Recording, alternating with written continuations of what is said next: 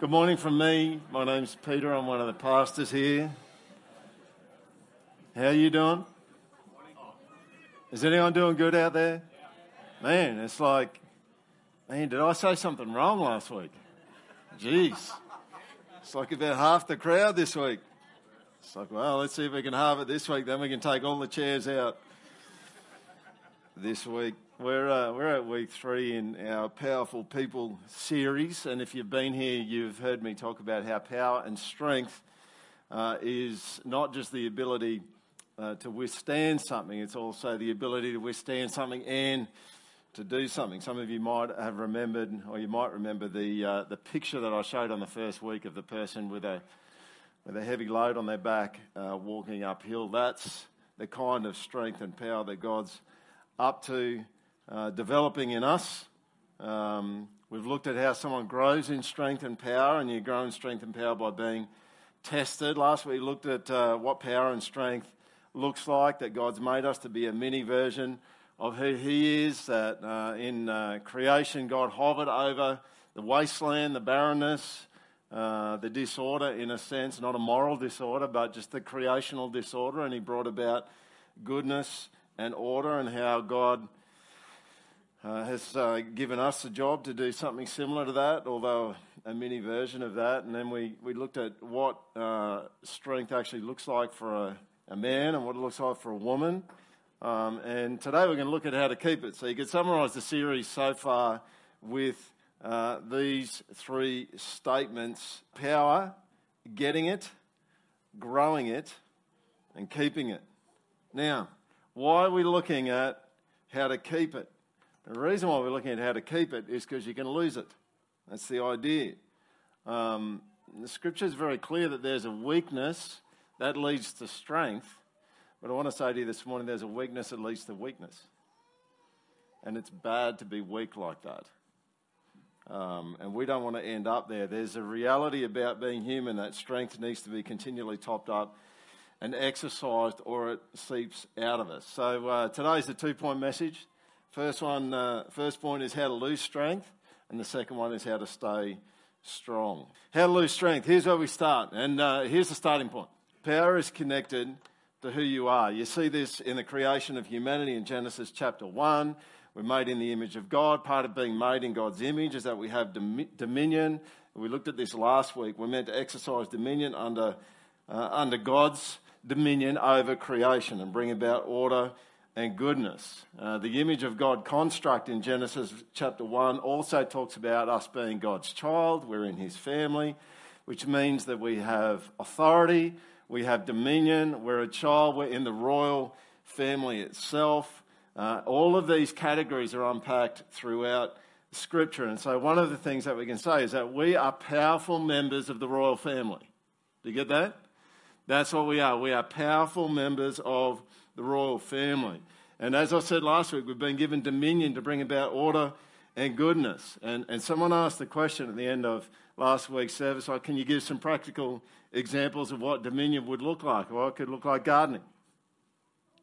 Getting your garden in order. Or your bedroom, getting your bedroom in order. The floors in the kitchen. It could be injustice. It could be people separated from God. Wherever you see disorder, there's an opportunity for humanity to come in and exercise dominion over it and to bring about order. I remember a church that we used to go to was this massive big auditorium.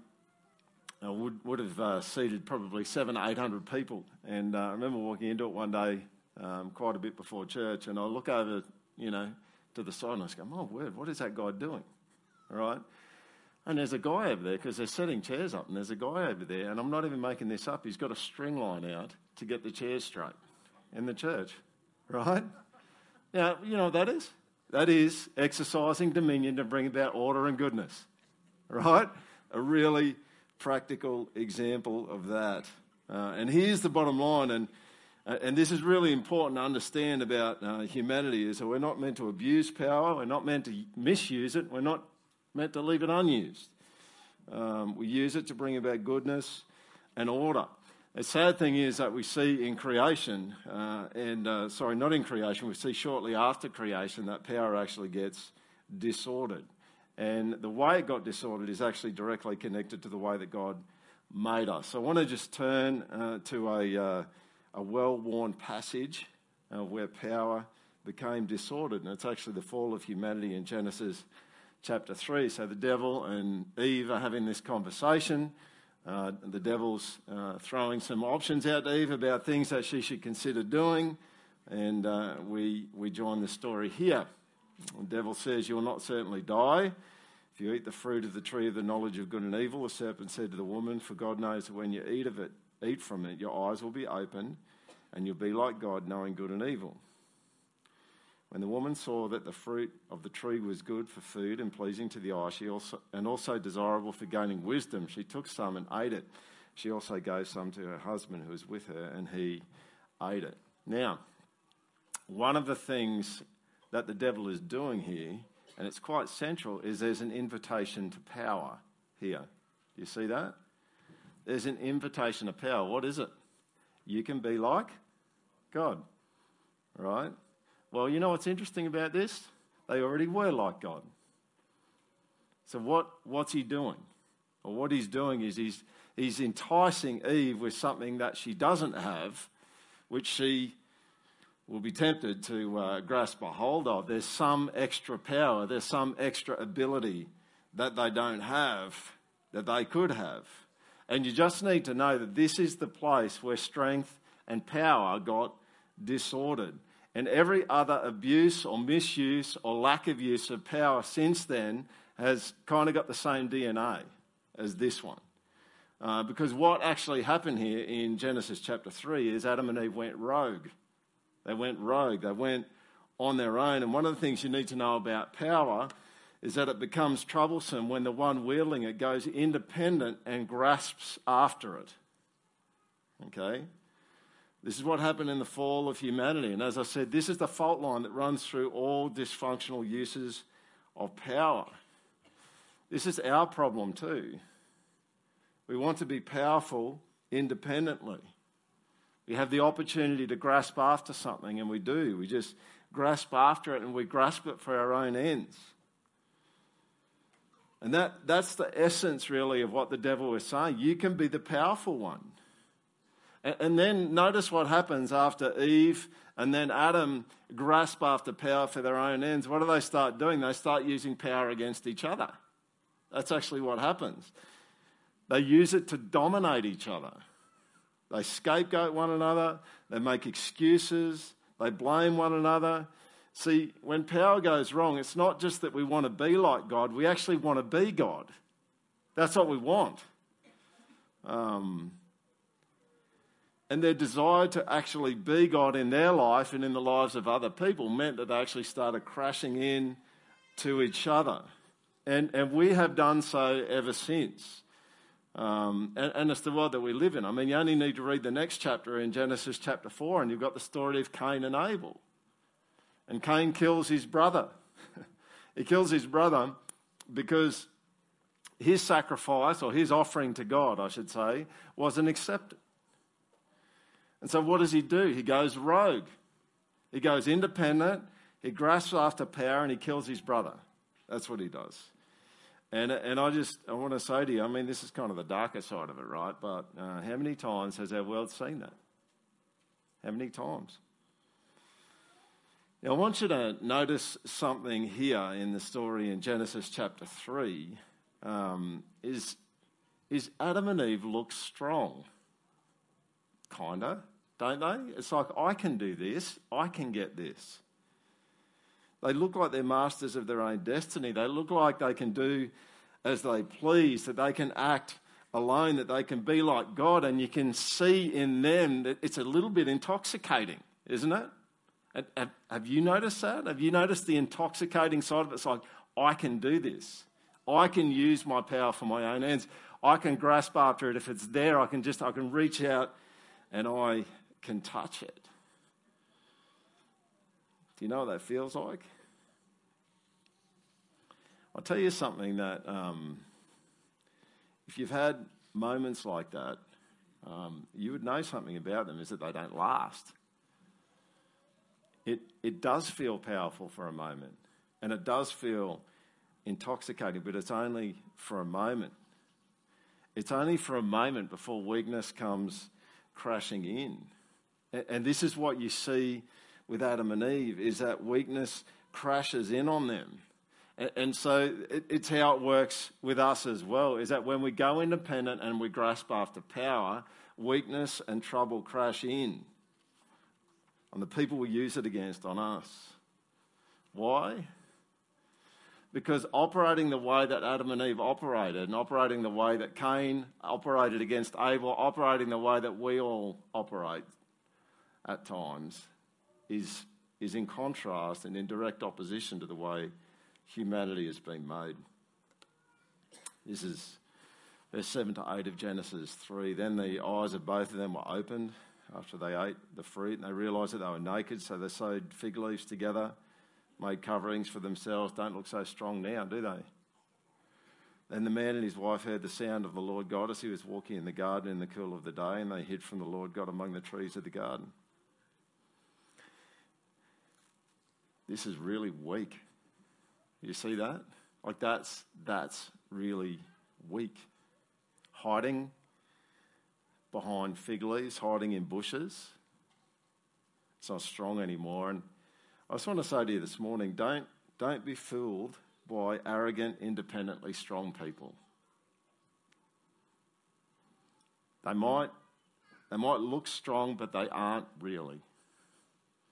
At least they're not as strong as they're meant to be. They're not as strong as God intends for them to be. They're actually weak. Anyone who goes independent and grasps for power is not truly strong the way that God would have them to be strong.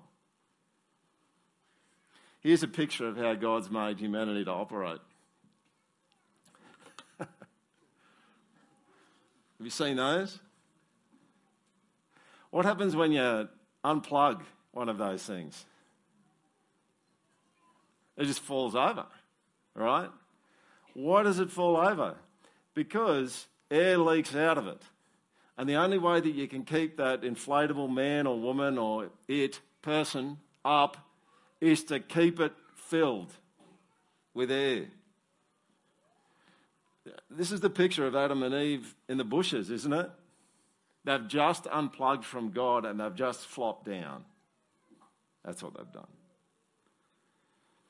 You know, God made you and I to have a real-time connection to Him, to fill us and to make us strong. You know, we need Him and we need other people. This is a baseline created human reality. We need Him and we need other people to stay strong, to be as strong as He made us to be. And when you disconnect from God, you become weak. Now, what's interesting about this is you go, oh, okay, you're talking a lot about theology. And I just go, well, actually, people in our culture know this as well.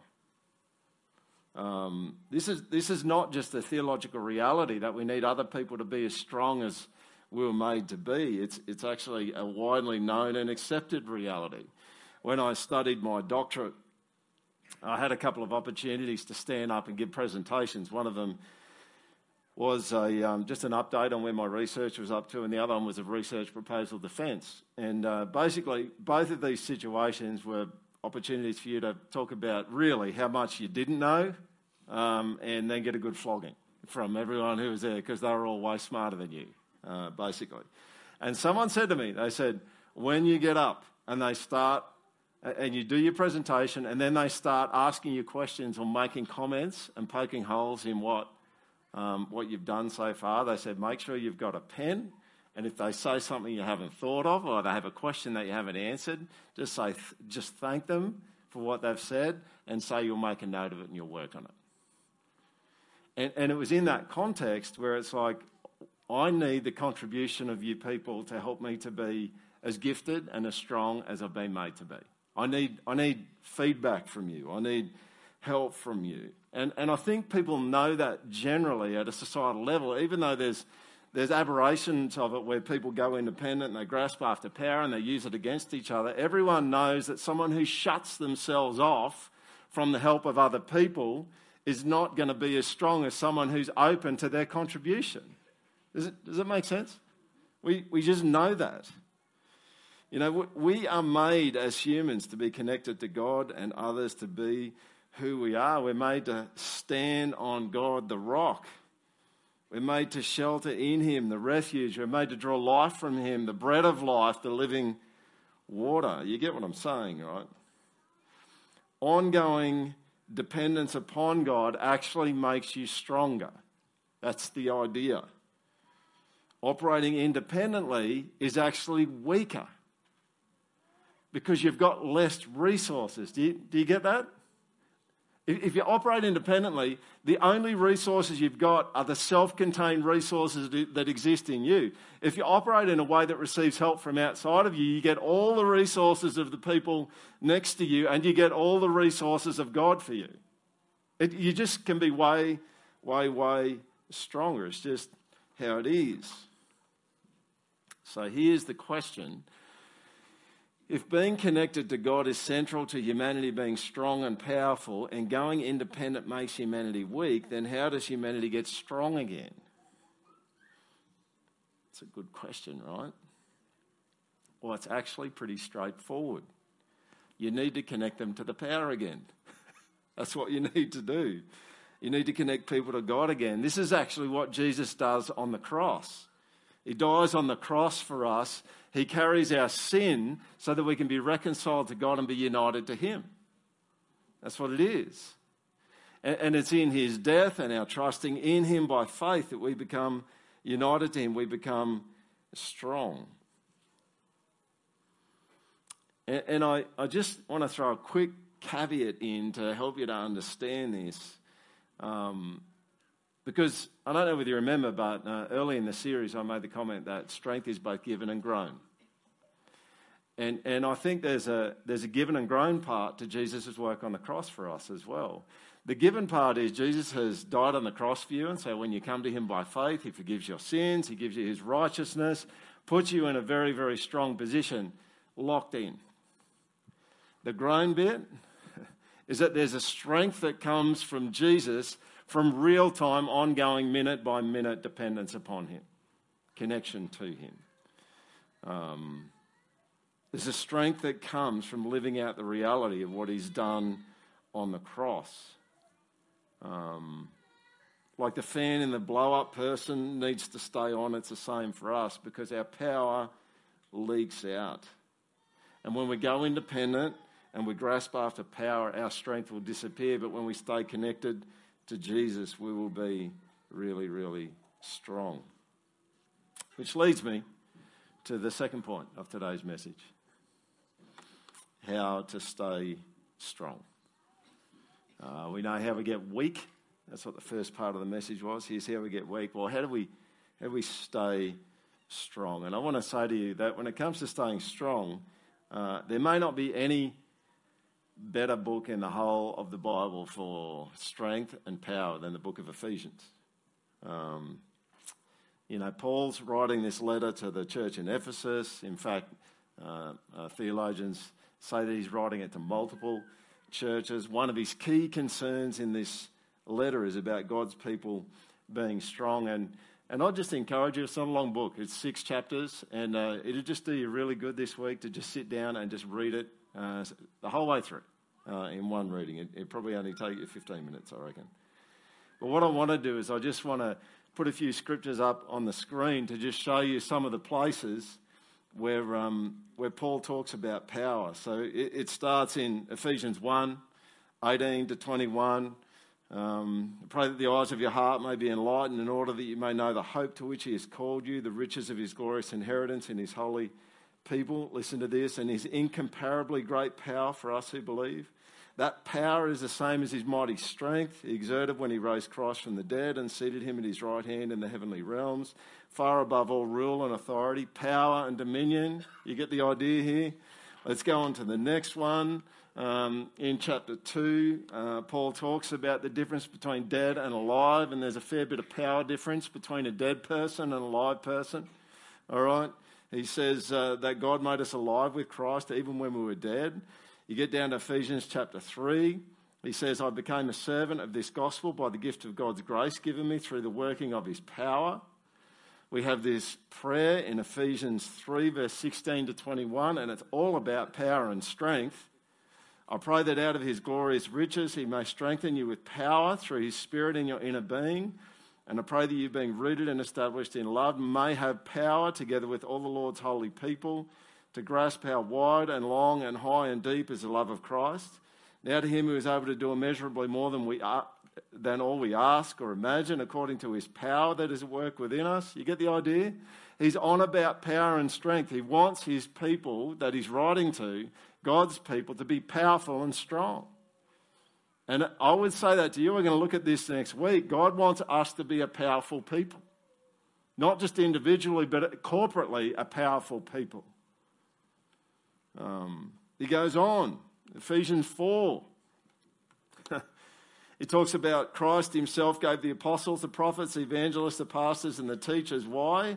So that people will no longer be infants tossed back and forth by the waves. That's another strength thing. It's like Paul's kind of saying God's given people gifts and roles in the church so that you wouldn't be pathetic. Basically, if I can say it that way, that's what's happened. And so the goal for you being in Restoration Church here is that the leaders and the people with gifts in the church would help you not to be pathetic. And we need help to not be pathetic as well. We need the gifts and the blessing of other people to come to the leaders and assist us and support us so that we're not pathetic too. We need to be a gutsy, strong, powerful church. Who's down for that? Amen. Yeah. You get the point, right? Paul's on about God's people being strong. And if you look at the book of Ephesians, the first 3 chapters really are all the things that Jesus has done, that the Father has done to make us strong, and the second 3 chapters are, all right, here's what you need to go and do. And then at the end of Ephesians, he finishes with one of the most well-known passages in the New Testament, which is all about power and strength. And this is what I want to spend the rest of our time on this morning. Here's how he opens. Finally, be strong in the Lord and in his mighty power. Right. At this point, you know what I do? I go, bam, there it is. All right? There it is. God and Paul want you to be strong, and the way that you're strong is the exact opposite of the way you become weak. You go back to Genesis chapter 3 and the fall of humanity. How do you become weak? By going independent and grasping after things. By grasping after power. How do you get strong? By being in him. That's how you get strong, by being in him. And Paul's not talking about a one-off salvation thing here. He's talking about an ongoing thing for those who are already saved. How do you stay strong? How do you stay powerful? By being in the Lord. That's how you do it. And then he goes on to unpack it. And I want to read the next section. I don't want you to miss some of the things that Paul's saying here because they're significant. So I'll put them in red so you won't miss them. Put on the full armour of God so that you can take your stand against the devil's schemes. Do you notice the first red word there? Stand. You've got to take your stand. For our struggle is not against flesh and blood, but against the rulers, against the authorities, against the powers of this dark world, and against the spiritual forces of evil in the heavenly realms. Therefore, put on the full armour of God so that when the day of evil comes, you may be able to stand your ground. And after you've done everything, what else should you do? Stand. You get the point here? You've got to stand. You've got to hold the ground. Against what? Well, he tells you against what? He says against all of the demonic forces and everything else in this world that's going to come at you. That's what we're needing to stand against. This is really important. The reason why this is really important is because a lot of us get tricked into thinking that what we can see in front of us is the biggest problem that we've got. Our biggest problem is our children or our spouse or our boss or our enemies. But I want to say to you this morning, it's not. Some of you going, oh, darn, right? Because my spouse is a really big problem right now. And it's going, not as big a problem as you've actually got.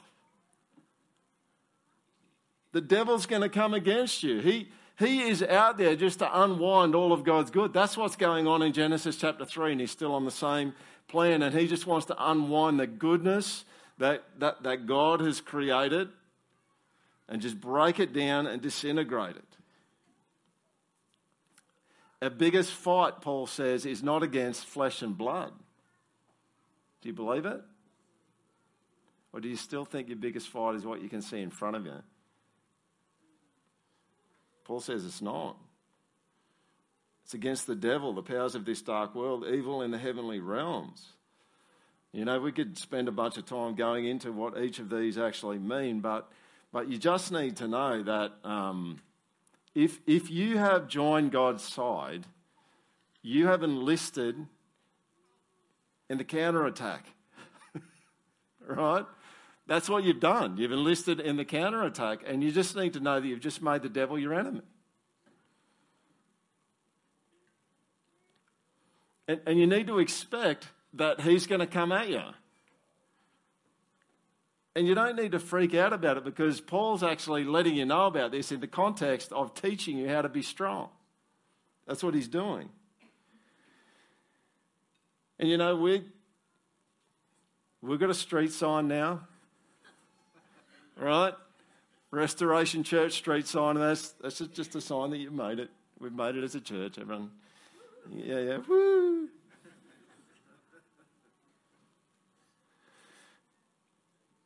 It happened well before that, but a street sign is a bit like, well, we've got our stake in the ground. So what can a church expect? Well, the church can expect some trouble, right? The church can expect the devil to come at it, according to what Paul's saying here. And I'm just telling you, I'm not even thinking about paranormal stuff at this point, because I don't actually think that the devil works in paranormal stuff most of the time. I think it's normal stuff. It's the world, the flesh, and the devil just kind of all working in together to make something go the way it's meant to go, or the way the devil wants it to go.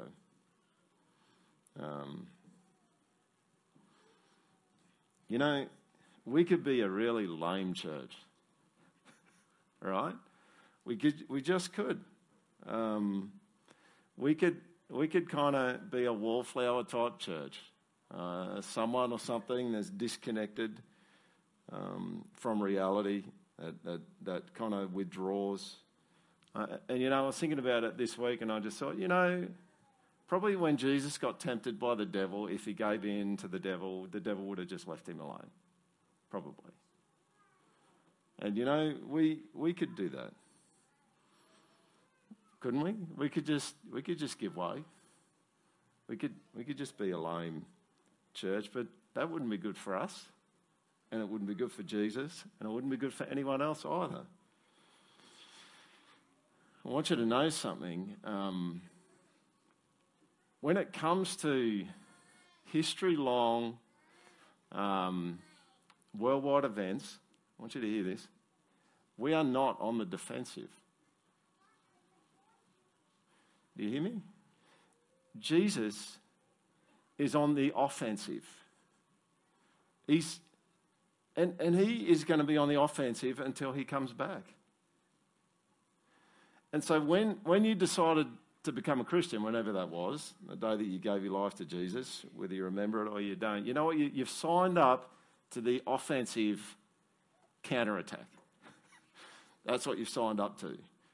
And it has a whole bunch of normal about it. It comes down to you living out your faith day by day and obeying the Lord and listening to the Lord. I mean, some people get really paranormal when they think about spiritual warfare. I think that I do spiritual warfare, and every other person who preaches on this stage does spiritual warfare on a Sunday morning. Because spiritual warfare is about pushing back lies. It's about helping people to see the truth.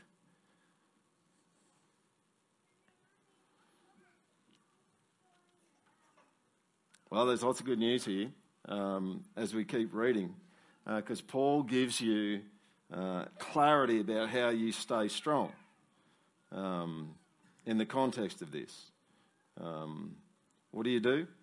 You put on the full armour of God. You can see that in verse 13 there, and you go, well, what's that? And Paul goes on to say, and before I read it, I just want to clarify something with you. One of the ways that this is typically thought about or pictured is by use of a Roman soldier. And you might have been in a church which talks about the armour of God, and you might be quite familiar with this. And maybe they'd even put a picture up on a screen somewhere so that you'd actually see what a Roman soldier was. And they go, this is kind of what Paul was actually thinking about when he was thinking about the armour of God. There's kind of, and you end up with this list of things that you need to go out and do to be strong. And I think that's helpful. I think all the sermons that I've heard on that have been helpful. But I actually agree with a biblical counsellor, David Powlerson, who says that's not actually the main picture that Paul is thinking about. He's not thinking mainly about a Roman soldier when he's coming up with his armour of God stuff. He's thinking about the Messiah. He's thinking about Jesus. How do I know? I'm going to take you through it in a minute. The reason why we know this is because the exact things that Paul talks about show up in the book of Isaiah and in the Psalms in a very stark way in reference to the Messiah. And so I'm letting you in on the end point. That the point is that the spiritual armour is putting Jesus on. That's what it is. It's not necessarily a skill or a tactic or some strategy that we've got to put on. It's actually putting Jesus on, which fits in perfectly with where Paul starts, right? Be strong in the Lord. That's what we're doing. So what I want to do is I want to read the section about the different pieces of kind of weaponry. And you just need to know that the weaponry here is not just a defensive weaponry. It's actually all the weaponry that you need to wage war. That's what it is. That's the context of Paul in Ephesians chapter 6, is that Jesus is on the offensive and Jesus is going to give you everything that you need to wage war. So let's read the section and then I'll break it down and show you where it pops up in the Old Testament. Here we go. There's that word again. Stand firm then, with the belt of truth buckled around your waist, with the breastplate of righteousness in place, and with your feet fitted with the readiness that comes from the gospel of peace. In addition to all this, take up the shield of faith with which you can extinguish all the flaming arrows of the evil one. Take the helmet of salvation and the sword of the Spirit, which is the word of God. Right. I want to go through it and I want to show you the piece of kind of weaponry and then the Old Testament connection to Jesus. Here's the first one. The belt of truth buckled around your waist. Look at Isaiah 11 verse 5. Righteousness, speaking of the Messiah, righteousness will be his belt, and faithfulness the sash around his waist. Now what Ephesians 6:14 is saying here is it's actually not talking about speaking truth, it's about being true. In fact, Isaiah 11 verse 5, in the Greek translation of the Old Testament, the Septuagint, actually translates faithfulness as truth. True, it's the same thing. Jesus was true at the core of who he was. And so this idea of us putting Jesus on is that Jesus would actually make us true at the core of who we are, that who we are on the inside and who we are on the outside, that all of that would be really, really consistent. Jesus is in the business of making us consistent to the core, untangling things and ironing things out. You know, what's out of whack in you at the moment? I mean, everyone's got stuff that's out of whack. Well, you just better believe that Jesus is in the business of ironing that out and untangling that.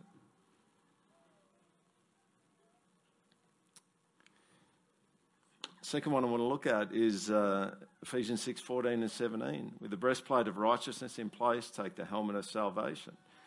The breastplate, the helmet, righteousness, salvation. Look at Isaiah 59:17. He put on righteousness as his breastplate. This is the Messiah. This is the prophecy about Jesus. And the helmet of salvation on his head. He put on the garments of vengeance and wrapped himself in zeal as in a as in a cloak. Jesus comes to us as the righteous one, doesn't he? With the breastplate of righteousness, his righteous acts.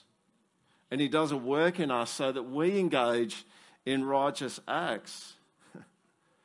If the battle that is the most significant one that's going on for you is the one that you can't actually see, and it's a battle against evil, then you won't win the battle and you won't be strong by giving way to evil and doing what the opposition is doing. You can't join the enemy and win the battle. It just doesn't work that way.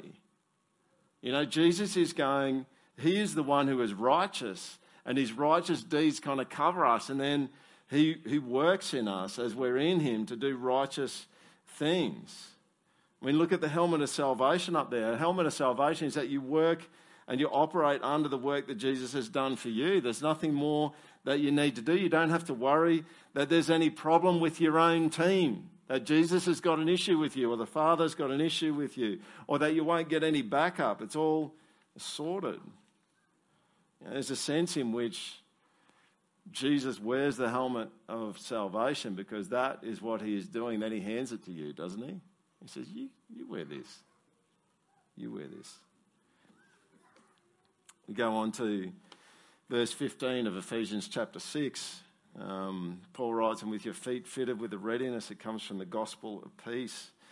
If you go to Isaiah chapter 52, verse 7,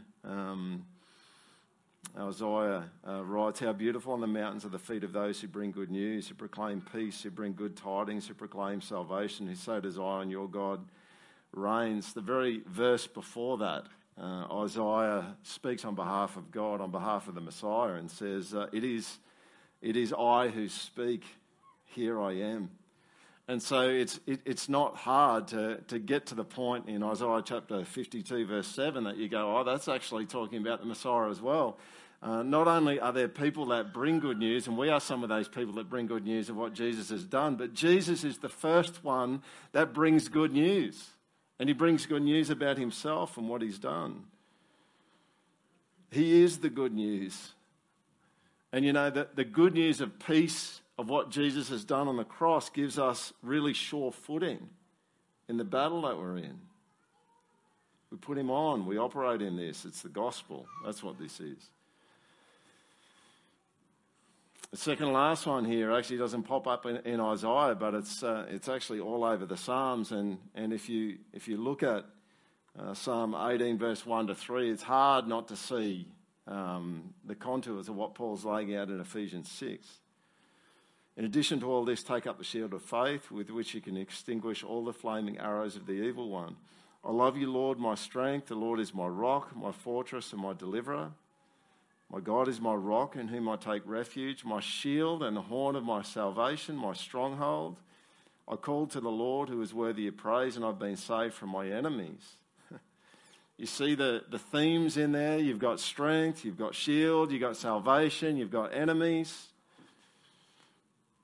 Who's the Lord that we're looking for protection from? The Lord is the Messiah. And that's what faith does. Faith finds your protector. That's what faith actually does. Here's the last one. Take the sword of the Spirit, which is the word of God. Ephesians 6, verse 17.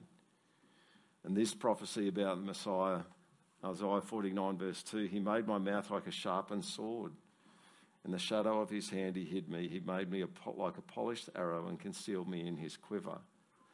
We know that Jesus is the Word of God. We know that from the opening verses of John's Gospel. And so we listen to him. We read and study Scripture so that we can understand him. We use Scripture to fight against lies and deceptions, to see the world truly and rightly. Now, as I said earlier, there's a lot of things that could be said about each of these that we've just gone through. But I want you to see something that's really critical this morning, and I've already said it, but I'll say it to you again. What the armour is Jesus himself. You need to put Jesus on. That's what you need to do. When you listen to his word, you're putting on Jesus. When you're in a tight place and you trust in him for refuge and protection, you're putting on Jesus. When you sin and you run to him for righteousness, which he has purchased for you, you're putting on Jesus. You know, Jesus is the faithful and true one that helps us to stay faithful and true, and it enables us to speak the truth in love. We are the ones that are sure-footed now because of the work that Jesus has done on the cross to bring peace between us and God. You get the idea? That's what we're doing. Now, if you're still a little bit unconvinced at this point, you just need to go across to Romans 13, where Paul speaks of similar things. The night is nearly over. Some of you need to hear that, eh? The night's nearly over. The day is almost here. So let us put aside the deeds of darkness and what? Put on the armour of light. Then he says, clothe yourselves with the Lord Jesus Christ. You see that? That's what we're doing. Be strong in the Lord and in his mighty power. Do you know what this reminds me of? Iron Man. Iron Man. As a wealthy American business magnate, philanthropist, inventor, and ingenious scientist, Tony Stark. The whole Iron Man franchise in Marvel starts off with him. He's been captured somewhere and he works out how to make this suit that gives him superhuman powers. And he refines it over subsequent movies. And it's this suit that he is in that makes him someone that he's not in the natural. And that, I think, if Paul was writing now, he might talk about Iron Man. Maybe. Probably not, actually. See, Adam and Eve, remember, went independent and grasped after power to be strong. Paul's going, no, don't do that. If you want to be strong, you have to put on Jesus. That's what you have to do. You have to be in his word. You have to be praying. You have to be resting in his righteousness. You have to remember his salvation. You have to know and have a spring in your step because he's the one who brings peace to us. You need to trust in him and have faith in him. That's how you become a boss. That's how you become a boss. Some of you go, well, how do you get there? Well, you have to repent of independent strength. That's what you have to do. I'll give you a really specific example of a way that I've been repenting of independent strength. This wasn't in my notes, but I'm just going to tell you. One of the scriptures that God has been rolling over in my mind for about the last month has been from Zechariah 4, and I regularly go back to it and read it. And it's the one that most people know. And it's not by strength, nor by power, but by my spirit, says the Lord. Okay? Now, the application of this to Peter is a little bit unique because I get worried about things sometimes, and I get worried about things in the church. I get worried about things in my family. I spoke at a men's conference in Sydney in the Blue Mountains the last couple of weekends. I get worried before I stand up and speak. I was worried before I got up to speak this morning. I just get worried about stuff.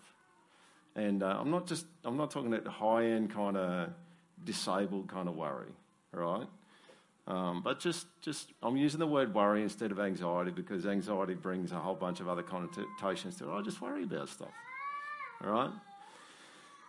And do you know what worry does for me? Worry can push me to get really busy and active to try and make things go the way that I want them to go. Worry says to me, Peter, it's by might and power that you're going to be okay. And so I get to work. And I'll get to work sometimes in the middle of the night, and I'll be thinking about things when I'm on my day off because there's a worry thing going on for me. And one of the things that the Lord's been saying to me is, it's not by might or power, it's by my Spirit. Do you see the difference? When I worry and it pushes me toward might and power to solve my problem, I go independent and I try to use my power to get the ends that I want. When I rest in the Lord, when I trust Him and I reject might and power as the solution to my problems, I end up in a much more stable place. Now, I'm not saying for a second, some of you go, but aren't there things that you're supposed to do? Of course there's things that you're supposed to do. I mean, I'm up here speaking right now, aren't I? Like, I could have just gone, no, I'm not going to speak at all today, right? Because God said it's not by might or by power. There's still, do you get what I'm saying? There's still things to do. You just do them differently. And I don't know whether that's, I don't know whether worry's your thing. Some of you just go, I don't worry about anything. And maybe you don't worry about anything because you're not doing anything. That happens. You probably should try doing something sometime. But if you're someone who just doesn't worry about stuff, I'll just go, well, what's your thing? What do you do? Because you know how you get to a place of being Iron Man by being strong in the mighty power of the Lord? You have to reject might and power independently. You have to reject grasping after it. You have to reject doing it that way. You have to reject, folks, you need to reject Genesis 3 way of doing life. Now, another word that you could use to describe that is you need to repent. That's what you need to do. You need to turn around from that. You need to say sorry for the times where you've grasped for power and you've wanted to do it independently. And then put on Christ. Turn to Christ. I mean,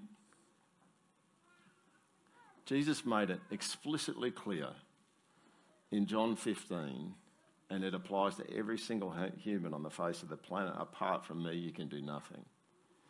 Even the strong abusers now, I'm not saying that Jesus is responsible for that, but Jesus' word, we know from Colossians, is the thing that's even holding them together.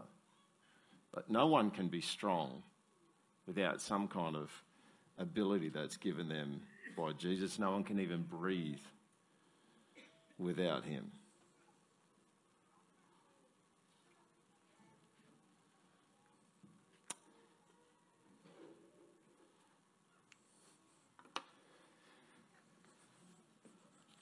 I want to finish here. Some of you heard me tell this story before, but it's a very vivid one for me about the way that God intends for power to work. I remember when one of my sons was quite young.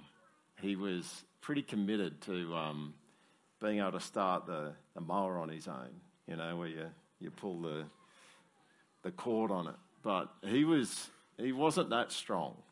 He was pretty young. He wasn't that strong. And for those who've started a mower like that, you should know there's a point you've got to get past. You've got to have more strength to get past the compression in the cylinder at one point there. He just wasn't strong enough to do that. He'd just go, Dad, just give me a chance. You know, and it's like, okay, I'll put your foot there because I want you to have 2 feet when you're 40. And then just, you know, get your hand on the starter cord and give it a pull.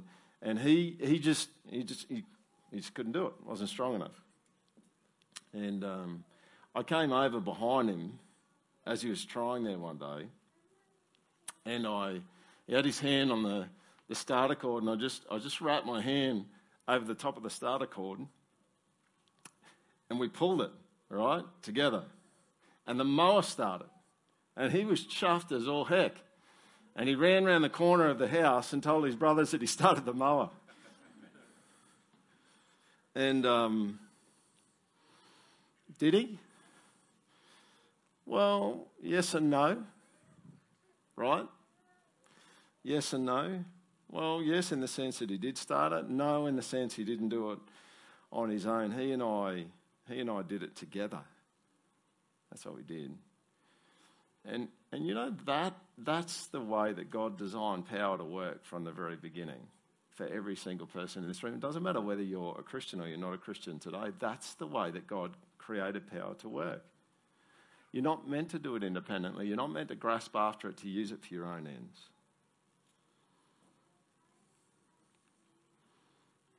We are not reservoirs of power. Our power is always connected to God and being united to Him, being in Him.